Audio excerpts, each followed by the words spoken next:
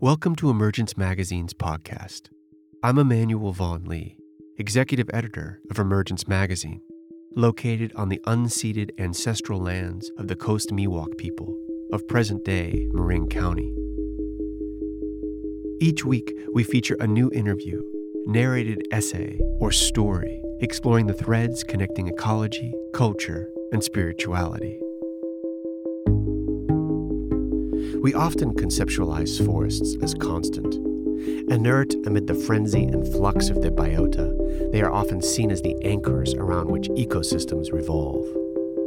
However, looking at these landscapes through the lens of deep time, we can begin to see that they are in fact deeply motionful. Slowly, across the expanse of millennia, trees move up, down, and across continents in response to changes in topography, water, climate, and threats. Migration being a primary means of adaptation within the larger shifting Earth. Yet as a rapidly warming climate overlaps with the consequences of past and present land management, trees' ability to move effectively is diminishing. What does it mean when an ecosystem that has been dynamic, mobile, and adaptable since time immemorial suddenly finds its pathways of movement altered? This week, we've adapted the interactive multimedia feature, They Carry Us With Them, the Great Tree Migration, for our podcast. With writing by Chelsea Steinauer-Scudder, this story delves into changing patterns of tree migration in Maine, tracing the threats faced by the black ash forest.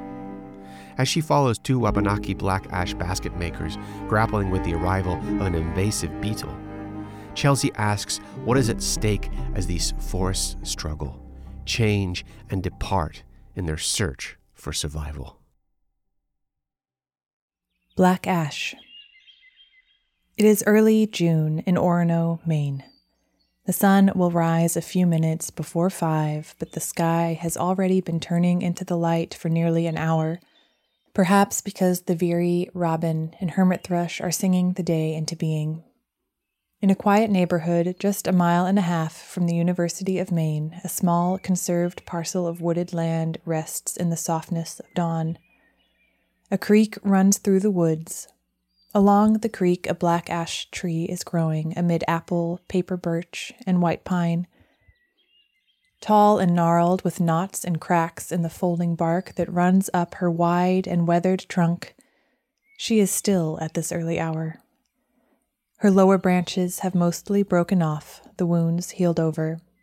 The part of her that is green, her pinnately compound leaves with their finely serrated leaflets, is high in the canopy, poised to drink in the rising sun. She is the seed source tree, the eldest ash in this stand, perhaps nearing 150 years old, and thus likely nearing the end of her life. Over the course of her many seasons, she has sent her children out to set their roots along the running water, which curves and bends. Her seeds are broad wings that hang in clusters and spin in the wind when released. Her children are growing up around her, some tall and woven into the layered canopy overhead, others still wrapping their first seasons around their slender trunks. All of them are reaching, like their mother, into the dawn. The United States has 16 species of ash trees, genus Fraxinus. In the early 2000s, ash was one of the most common species in the Midwest. Ohio alone had an estimated 4 billion ash trees. 300 million ash lined the streets of Michigan. Black ash, Fraxinus nigra, interchangeably referred to as brown ash in Maine, is a keystone species that grows in forested wetlands and is well adapted to survive in the wet conditions that it prefers. Its leaves are late to arrive in the spring, providing an open canopy for bloodroot, trout lilies, fiddleheads, and other spring ephemerals along the forest floor that rely on ample light to get established. Its range extends from western Newfoundland to southeastern Manitoba and eastern North Dakota, and south to West Virginia. It grows in peat bogs and along streams, in poorly drained swamps, in coniferous and hardwood forests. It is a tree that prefers seasonal flooding and moving water. In the early 1990s, a cargo ship arrived in the port of Detroit, carrying pallets made of unprocessed ash wood from East Asia, where cousins of North American ash trees live. Along for the ride were several emerald beetles, half an inch long. The beetles emerged into the world with an inherited recognition of the ash tree's chemical scent, and soon found their way to ash living in and around Detroit. The females laid their eggs on the bark of these trees, and when the eggs hatched, the larvae bored into the bark. Between the bark and the wood of the tree, the larvae then ate their way through the cambium and phloem, the layer of living tissues that contains the tree's life-giving arteries, which pull sunlight in the form of sugar down to the roots, and water and nutrients up from the soil. The larvae ate and ate and ate in a zigzag pattern that girdled the trees, resulting in the death of every tree they infested. And again they emerged as emerald beetles. Again the beetles followed the scent and found new ash trees.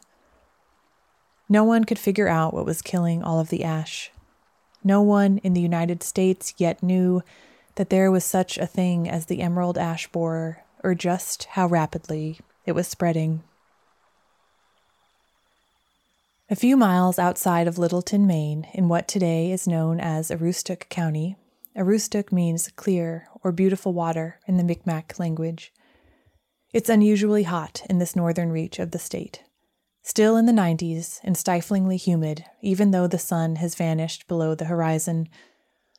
The black flies are out in droves, adept at wriggling beneath hat brims and behind ears, inflicting bites that leave welts and trails of blood.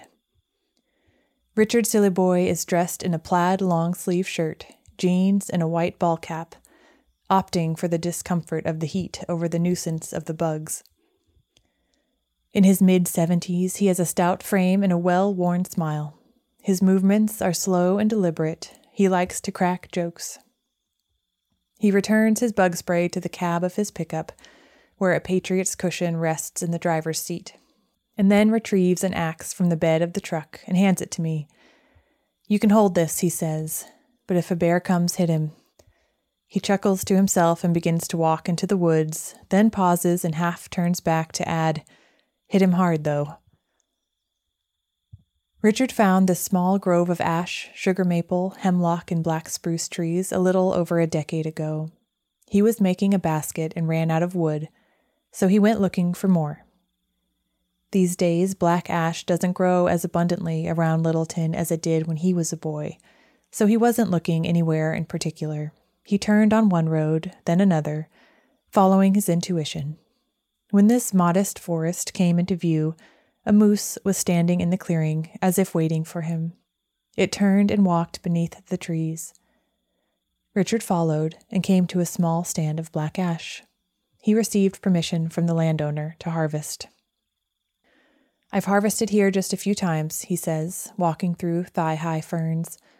"Since the last time I was in here, they came in and clear-cut this place and cut it pretty hard. I don't know if there's any ash left in here or not. I'll take a look around." Richard is a tribal elder and vice chief of the Aroostook Band of Mi'kmaqs, one of the 5 tribes that make up the Wabanaki Confederacy in Maine today, which includes the Maliseets, Passamaquoddy, Penobscot, and Abenaki. Wabanaki means people of the Dawnland. Their ancestors have been in Maine since the glaciers receded 12,000 years ago. Richard's family moved to Aroostook County in 1951 when he was 4 years old, the youngest of 8 children. His mother raised them by herself, earning money by plucking seed in the spring, raking blueberries in the summer, and picking potatoes in the fall. In Aroostook County here, which used to be the potato capital of the world, they grew 250,000 acres of potatoes, says Richard. All of that was harvested by stoop labor, and each and every individual had to have what we call a potato basket. Richard's mother was a basket maker. She learned the art from her mother, who had in turn learned it from her mother, and back through the generations. She wove them primarily out of black ash, and sometimes cedar. Wabanaki people have been making baskets from black ash, birch bark, and sweetgrass for thousands of years. Basket making is the oldest art in the Northeast, says Richard. Black ash is an ideal basket tree. The particular hydrology of black ash habitat causes the tree to grow in a particular pattern. A ring porous tree, the spring wood has larger pores than the summer wood, which enables the wood to be easily split along the growth rings. Basket-quality ash tends to grow in wet areas that receive moderate light and have flowing or seeping water. When Richard's brothers were old enough, they took jobs on the land, either in the woods cutting pulp for Maine's paper industry or working on farms. His oldest brother would scout for black ash to bring home to their mother on the weekends. At age 6, Richard would hold the flashlight outside as his brothers pounded black ash bowls with the back of an axe, separating the splints along the growth rings. Later, he'd burn the wood shavings as his mother and brothers processed the splints further, shaving off rough edges and frays with their crooked knives. As they processed splints into standards, weavers, or wrappers, the heartwood was set aside to be carved into hoops and handles. Richard started weaving around age 10. Of course, I never made the bottoms. Mother would start the sides up a little bit, and I would finish it off. I got to where I could nail the hoop and rim onto the basket when it got that far. Together, the family would make up to 12 dozen large potato baskets every week. They sold them for 50 cents apiece. In the fading light of the forest, Richard swats a fly as he walks through the ferns, remarking on the bare tracks that have depressed the mud next to his own footprints. He comes to a black ash tree and keeps his hand on the trunk as he walks a circle around it. It has the characteristics that he looks for: a bole that is straight for 5 or 6 feet, with no knots or twists or curves, corky bark that is flexible and moist, an indication that the tree has had good exposure to moving water, and that the growth rings are therefore good for splints. He returns to the truck for his chainsaw and his pouch of tobacco to make an offering. Black ash is called the basket tree. Where there are black ash trees in North America, there are likely to be generations of basket makers who have carried this tradition forward for hundreds, in many cases thousands of years. Among them are not only the Wabanaki people, but also the indigenous people of the upper Midwest and southern Canada. Working with the brown ash tree is very sacred for me, says Richard. For one thing, it's very spiritual. When I'm working on a basket, I'm using something that's very sacred to all the Wabanaki people. Our creation story is that the Creator put Glooskap on the earth, and the earth was barren, and Glooskap created the trees and the grass, and also created the animals. And then he realized that he needed something to take care of the animals and take care of Mother Earth. Any natives across the United States or Canada, they'll tell you that it's our job to take care of Mother Nature and Mother Earth. When Glooskap was going to create man and woman, create the natives, he took his bow and arrow and shot it into a brown ash tree, splitting the tree open, and out came the natives, dancing and singing, says Richard. When Richard was a boy, the men who cut pulp to bring to the paper mills would yard trees out of the forest with horses, an energy-intensive effort that required them to be selective about which trees they felled. Black ash, long considered a junk tree by the forest products industry, was thus left standing, while spruce, fir, and oak were dragged out of the forest. Some of the local loggers would take the time to tell Richard's mother the places where they had come across black ash in the woods. By the mid-1980s, Aroostook County's days as the potato capital were at an end. Though potatoes were still a major crop in the region, landowners relied less and less on Wabanaki basket makers as smaller farms were consolidated into larger operations and became increasingly automated. As the family farms disappeared, basket makers lost established relationships with farmers who had permitted them access to stands of black ash on private property to gather materials for the baskets the farmers relied on. It wasn't an equitable relationship, but it was reciprocal, says Gabriel Frey, a Passamaquoddy basket maker. Meanwhile, the forests in northern Maine had entered a new phase of logging.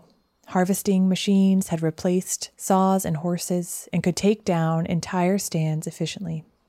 Loggers had little incentive to discriminate between species. Where they once were left standing, black ash now came down with everything else.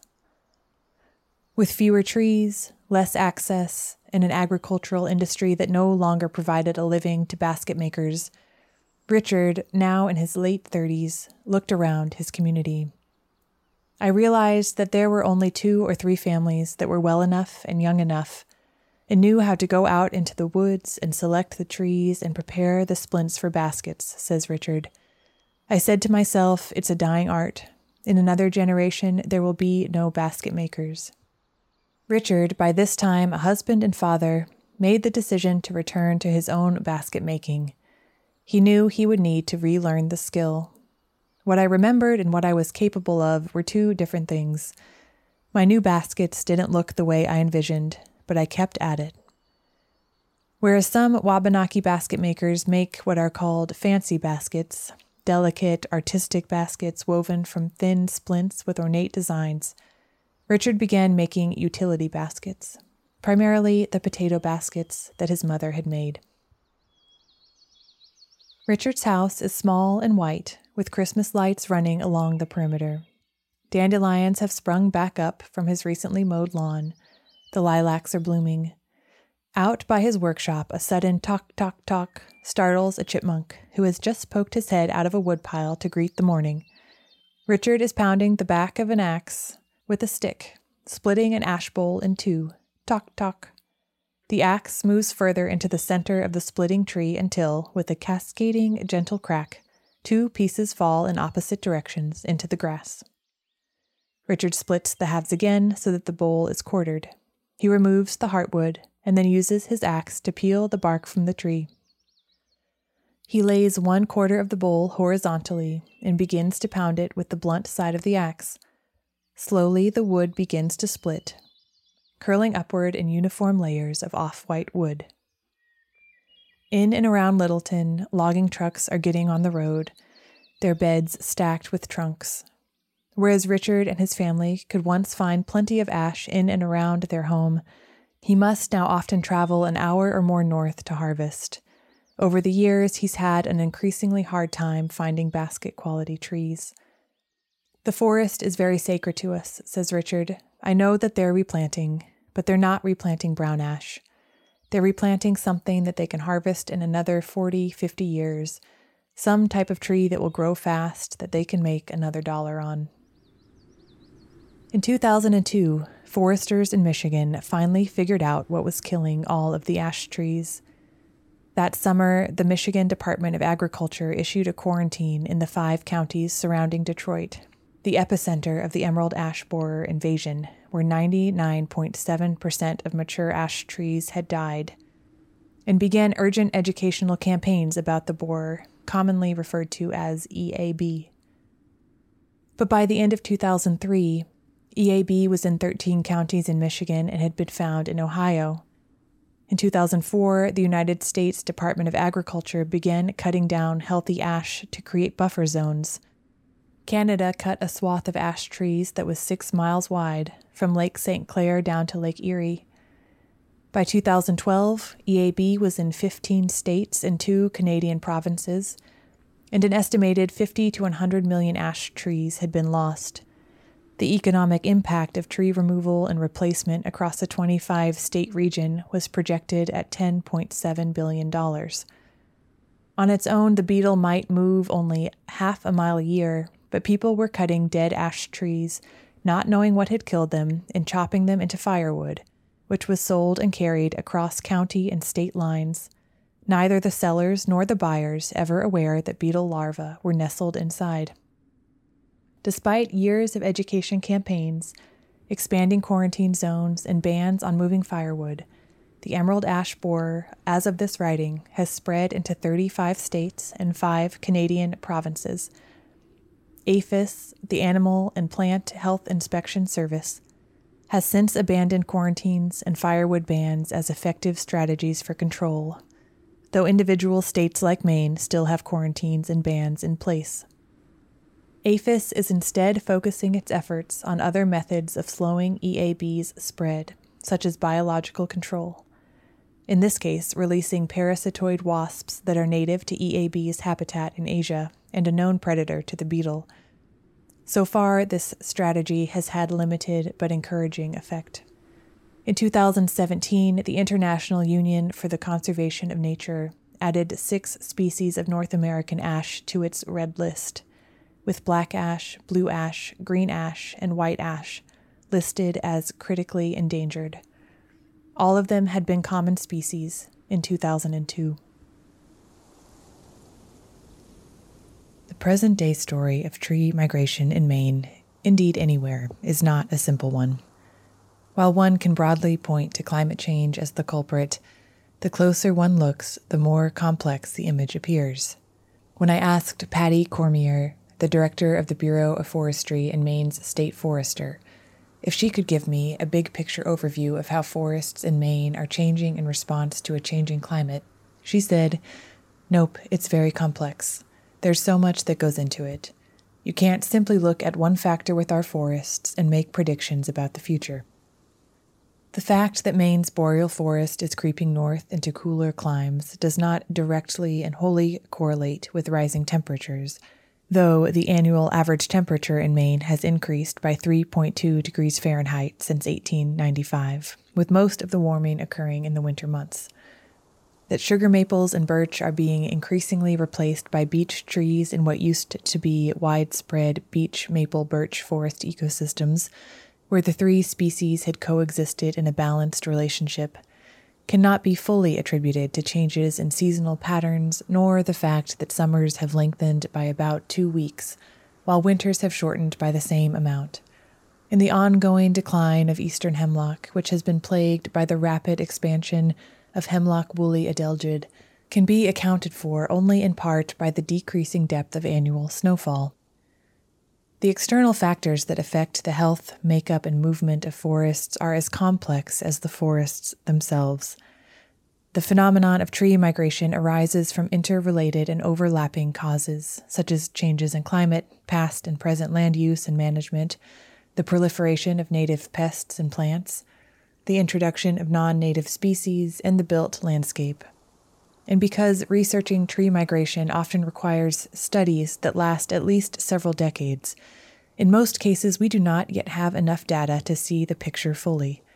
Attempting to follow the trees, or trying to predict where they will go, currently means a lot of guesswork and few definitive answers.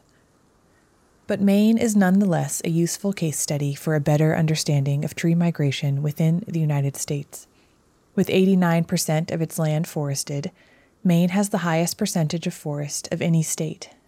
Additionally, the forests of Maine exist in a transitional ecotone, with boreal forests, primarily spruce and fir, to the north, and temperate hardwood forests, primarily maples, birches, and beeches, to the south. Thus, many species already exist at or near the edge of their natural range, making it easier to perceive where those edges are expanding or contracting. Other noteworthy factors for our purpose: 93% of Maine's forest is privately owned and managed. 97% of Maine's forests are classified as timberland. The forest products industry, which includes pulp and paper, hardwood and softwood boards, panels, dowels, wood composites, Christmas trees, firewood, and maple syrup, contributes upwards of $5 billion to Maine's economy every year, while forest-based recreation contributes nearly $3 billion. The trees are all over the state, and it's our identity, says Patty Cormier. So it's huge. I take that very seriously. I want to keep it that way. At the time of European settlement in the 1600s, there were 18.2 million acres of forest in Maine, compared to today's 17.6 million. Though this might give the impression that comparably little forest has been lost in the last 400 years, that impression is false. Most of the forests of southern Maine were razed to make way for agriculture. Following the industrialization of the Northeast in the mid-1800s and the relocation of much of the nation's agriculture to the Midwest, many of southern Maine's farms and remaining forests were felled under increasing pressure from development. which has only increased into today. Between 1980 and 2000, development altered 850,000 acres of the state's forests. Landscape disturbance is a particular threat to tree migration. One study attests that once 70% of an area has been disturbed, the ability of plants to migrate is effectively halted. Following settlement, the northern part of the state was quickly identified as prime timber country. Bangor was known as the lumber capital of the world by the mid-1800s, and the subsequent rise of the pulp and paper industry shortly thereafter kept forests in the northern part of the state under a near-constant regime of cutting. The forests that have regrown on what was farmland in northern Maine are younger forests with reduced diversity. Though the forest products industry has been in decline in the state for the last decade, demand for forest products remains a major factor in the state's economy, only recently outpaced by the service industry. The state's history of clear-cutting in the north and clearing for agriculture in the south has by and large determined what tree species make up Maine's forests today. Thus, in considering where forests will be in the future, one must take into account where they have been in the past, as well as the fact that the majority of those forests have already been drastically and repeatedly altered since European settlement. There are only about 6,000 acres of old-growth forests remaining in the state. Everything else has been felled at least once. Northeastern forests continue to recover from a long period of intensive agricultural clearing and lumbering that peaked in the late 19th century, one study of New England forest notes. Despite the pervasive influence of many novel agents of global change, recovery dynamics continue to be the dominant process driving forest change in the region. Even black ash, a comparably rare species in Maine, making up about 2% of forests, exists where it does in the state today, largely because of agricultural use of the land. Many stands in central and southern Maine are part of early successional forests that are less than 100 years old, having regenerated on abandoned farmland.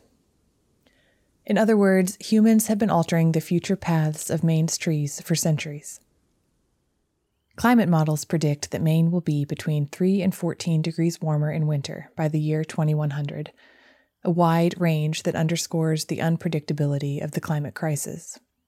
Precipitation is expected to increase, primarily in the form of rain.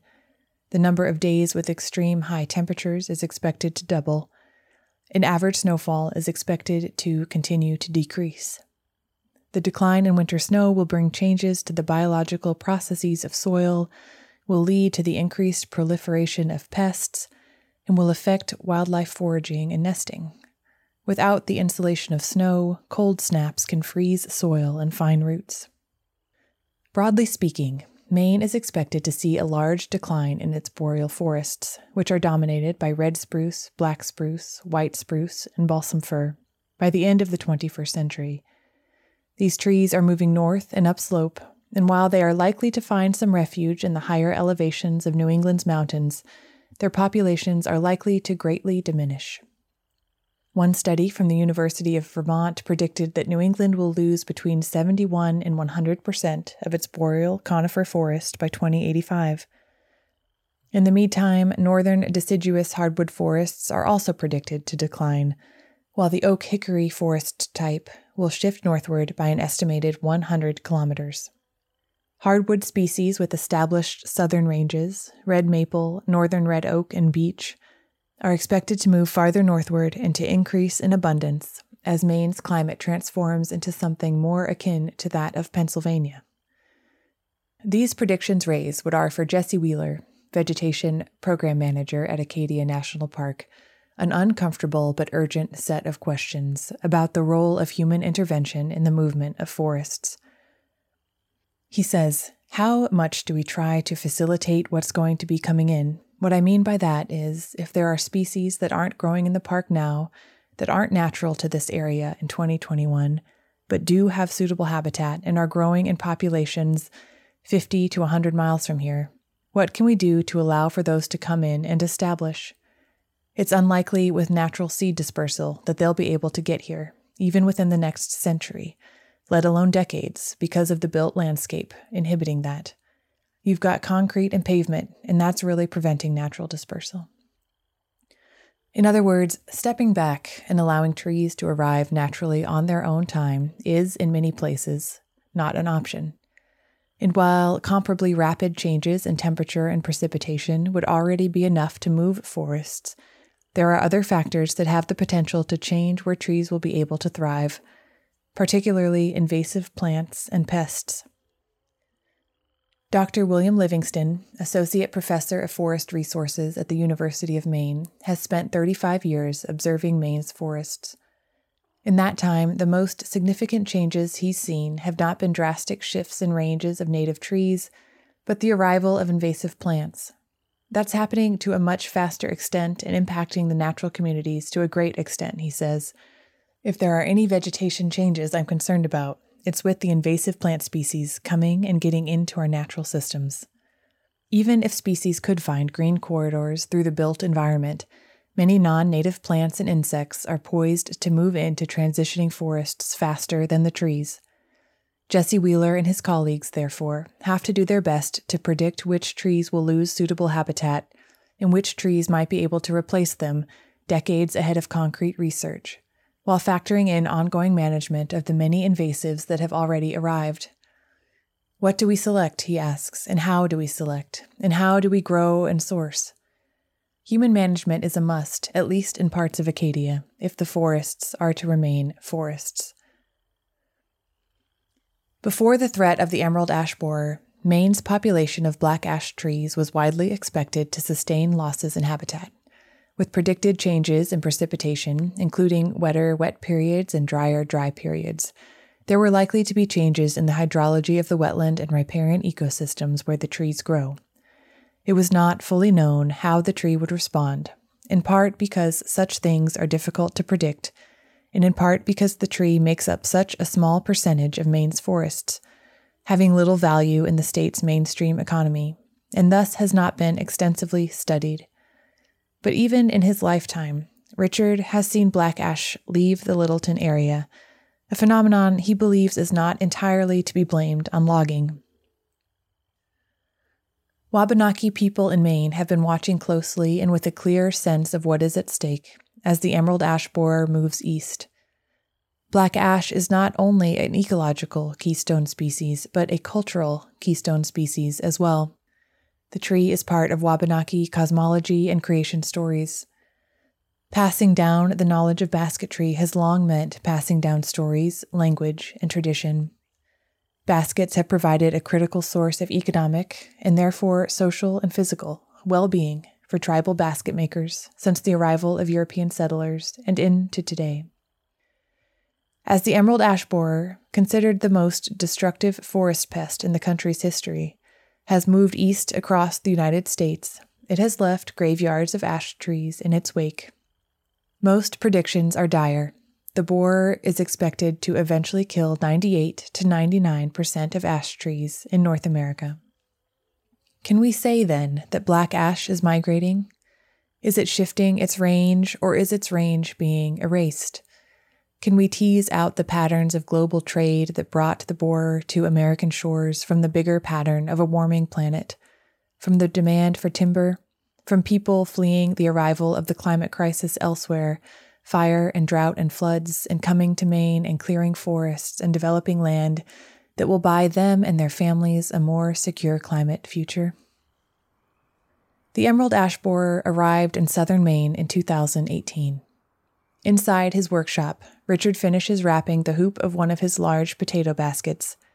He does not nail the rim, but secures the basket by tucking the end of the final weaver into the side of the basket so that the wood makes a diamond shape just below the bottom of one side of the handle where it meets the rim, one of the trademarks of his work.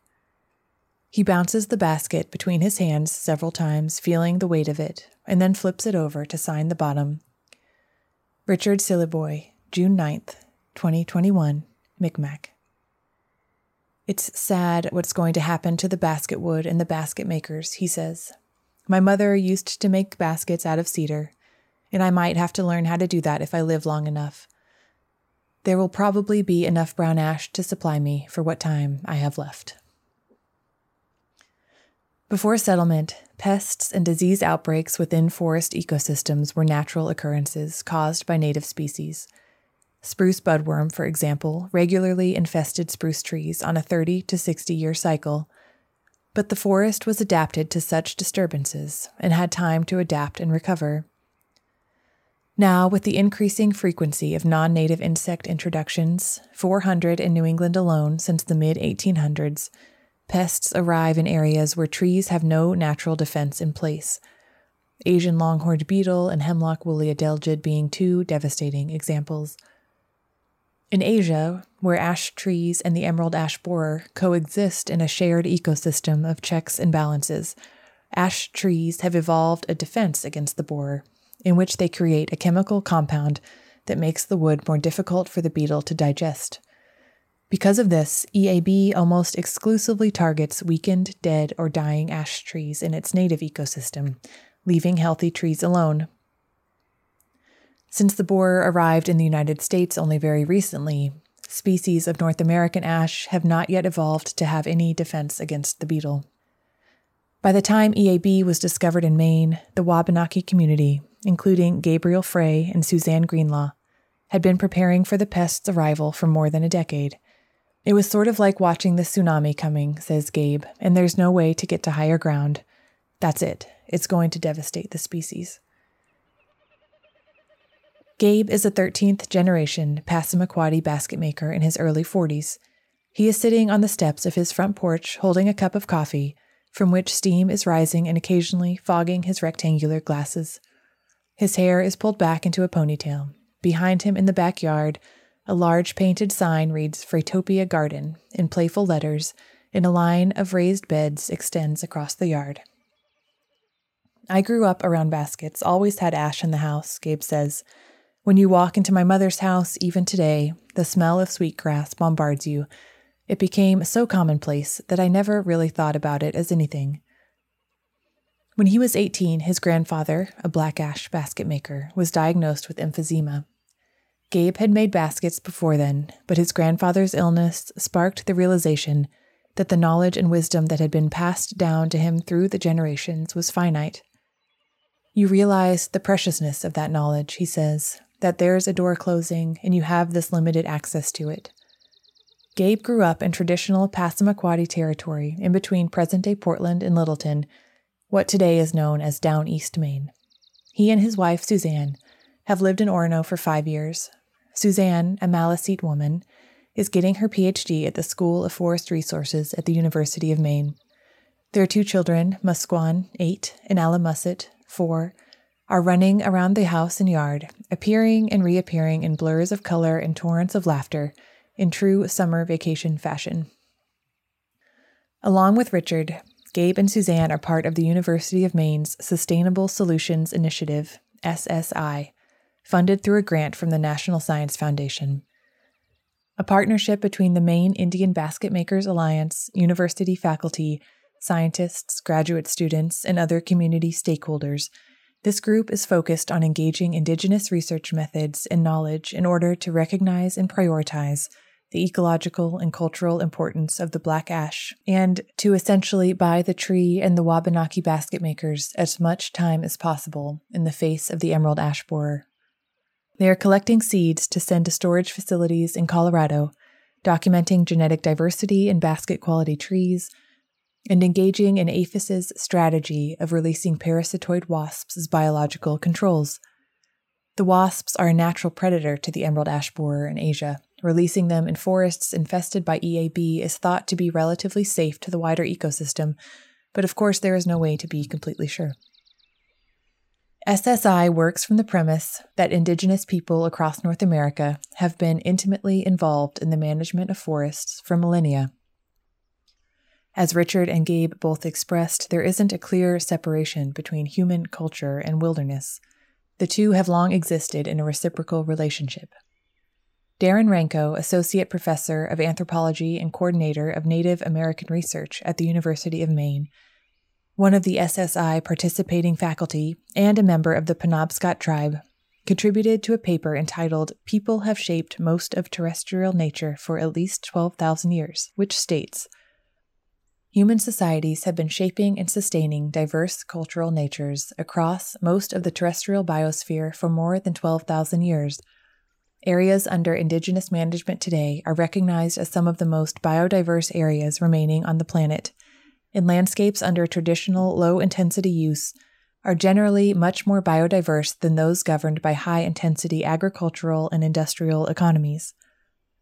Although some societies practicing low-intensity land use contributed to extinctions in the past, the cultural shaping and use of ecosystems and landscapes is not in itself the primary cause of the current extinction crisis, and neither is the conversion of untouched wildlands, which were nearly as rare 10,000 years ago as they are today. The primary cause of declining biodiversity, at least in recent times, is the appropriation, colonization, and intensifying use of lands already inhabited, used, and reshaped by current and prior societies. Many modern practices and policies of forest management in the United States have left indigenous people and knowledge out of the conversation, an oversight which SSI is seeking to rectify. The method of harvesting black ash that we practice, says Gabe, is not necessarily harvesting in the Western sense, but more stewardship. Black ash serves and maintains the wetland and riparian ecosystems where it grows. When harvesting black ash, the accepted practice is to carefully and selectively fell mature trees, which will create a gap in the canopy, giving ash saplings the light they need to both grow healthier and straighter. A healthy stand of ash, in turn, contributes to the even regulation of the hydrology of the wetland and helps to sustain the ecosystem's biodiversity.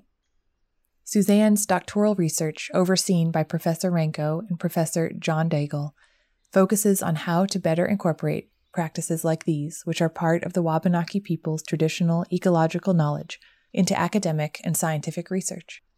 Her work aims to bring indigenous voices to the table around issues of access to natural resources, something she considers a vital aspect of tribal sovereignty. Suzanne has been consulting with scholars, scientists, Wabanaki basket makers, and foresters about ways of using GIS mapping to locate potential sites where black ash might grow as one strategy to build ecological resilience for the species, which is deeply tied to the cultural resiliency of her people. While Suzanne is leveraging indigenous science to shift the ways we approach and study forests by upholding an ethic of place-based knowledge and what she terms ground truth, Gabe has found his own way of ensuring cultural resilience by picking up the basket-making tradition of his grandfather and his mother and becoming a cultural knowledge keeper. He says there's so many aspects of our culture that are intrinsically connected with black ash. If you look through history, there are parts of our culture that we were only able to sustain through basketry. The language was carried on through the teaching of baskets. It was a communal activity. Our ability to resist colonization is tied to basket making. We were able to maintain our cultural, traditional practices through basket making and avoid the federal policy of withholding rights. In the 1800s, indigenous people across the continent were forced onto reservations and assigned an Indian agent who would monitor how well they were, quote, assimilating, controlling their access to food and sustenance accordingly. They were literally starving the culture out of people, says Gabe. That was a federal policy. Growing up, my grandfather said, "If you know how to make baskets, you'll never go hungry."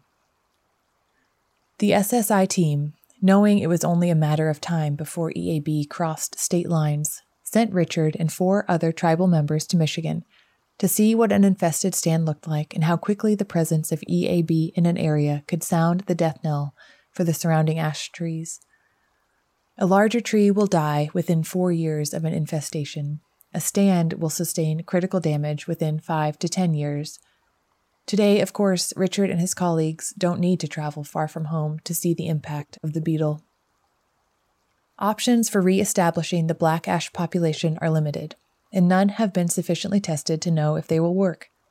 Some are looking into inoculating seed source trees. Some are working to process as much basket material ahead of time as possible. Others are concentrating on finding ash trees that have a natural resistance to EAB. Efforts to replant following the loss of a stand present significant challenges. Once the overstory of an ash stand has been lost to the borer, the surrounding water table, having lost the regulatory presence of ash trees, can rise and begin to convert a wooded wetland into an open water wetland, where black ash will have a more difficult time reestablishing. And while larger gaps in the canopy might allow ash saplings to grow and replace their fallen elders, the dramatic increase in the amount of light that occurs when the majority of the canopy is diminished also increases the likelihood that other species will outcompete the ash. EAB attacks even very young trees and will return to a stand repeatedly over a number of years. It does feel like my daughters will be the first generation in thousands of years not to be able to pass this art form on to their children, says Gabe. In that sense, it's pretty heartbreaking. He gives a self-deprecating smile in response to his pessimism and qualifies his comment. Every time I say that, Suzanne is usually in the corner going, well, that's one opinion. Maine continues to enforce quarantines and bans on moving firewood. Other efforts to save the species include sending seeds to a seed bank in Colorado, in the hope of replanting once the beetle is no longer as much of a threat, releasing the parasitoid wasps, finding suitable ash habitat where black ash does not yet grow but could be planted. Sometimes I struggle with what's even the point if we can't carry it on, says Gabe. Maybe when my kids are grandparents, there will be some seed source tree that's still available, and they'll have that knowledge. Maybe it will skip a generation, but it'll still be there. In his workshop, Gabe separates the layers of a black ash splint, precisely peeling them apart into increasingly thin, inch-wide strands, until the one in his hand measures just 1/16 of an inch thick. Our community, our culture, is one of reciprocity, relationships, he says. If I'm able to carry on this knowledge for the community and be a cultural knowledge keeper, then I feel like it's a responsibility that's necessary. That's also why I started. I saw a lot of people picking up the form, but they were doing the artistic avenue rather than this traditional version. I think both are important, but I didn't see anyone picking up what my grandfather was doing, so I felt like I had to step in to do that, and I really enjoy it. I really enjoy learning through each tree, seeing how each tree expresses itself differently. Musquan and Alamusset can be heard running across the floor upstairs, shouting and laughing. We constantly exist in the unknown, and this is another aspect of that, says Gabe. Maybe this is the last generation. Maybe it's not. Maybe the hopeful ones will actually come through and manifest. We might step again into a long view of time, now venturing into the future. We stand on the bank of a flowing river, several generations after the black ash trees have gone from the North American continent. Spring floods send the river over the bank and into the trees. Perhaps saplings are growing up from the wet soil, nourished by the moving water, their serrated leaves unfurling into spring as the veery sings nearby. Perhaps they were planted here from carefully protected seeds, by hands who knew what a black ash tree needs to grow. Perhaps these trees will mature and send out seeds of their own. And perhaps, someday, someone will come to this stand with the memory of the language of weaving, looking for a tree from which to make a basket.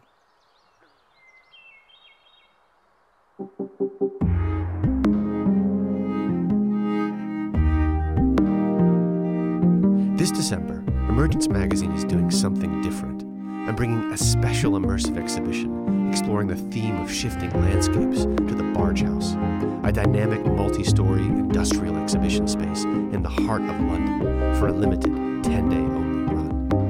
With immersive works from 9 artists, including brand new work from the acclaimed art collective Marshmallow Laser Feast, along with a series of special events, this exhibition invites you to open your imagination to our entanglement with the biosphere and explore our shifting landscapes. Find out more and reserve your free tickets at emergencemagazine.org/London Exhibition.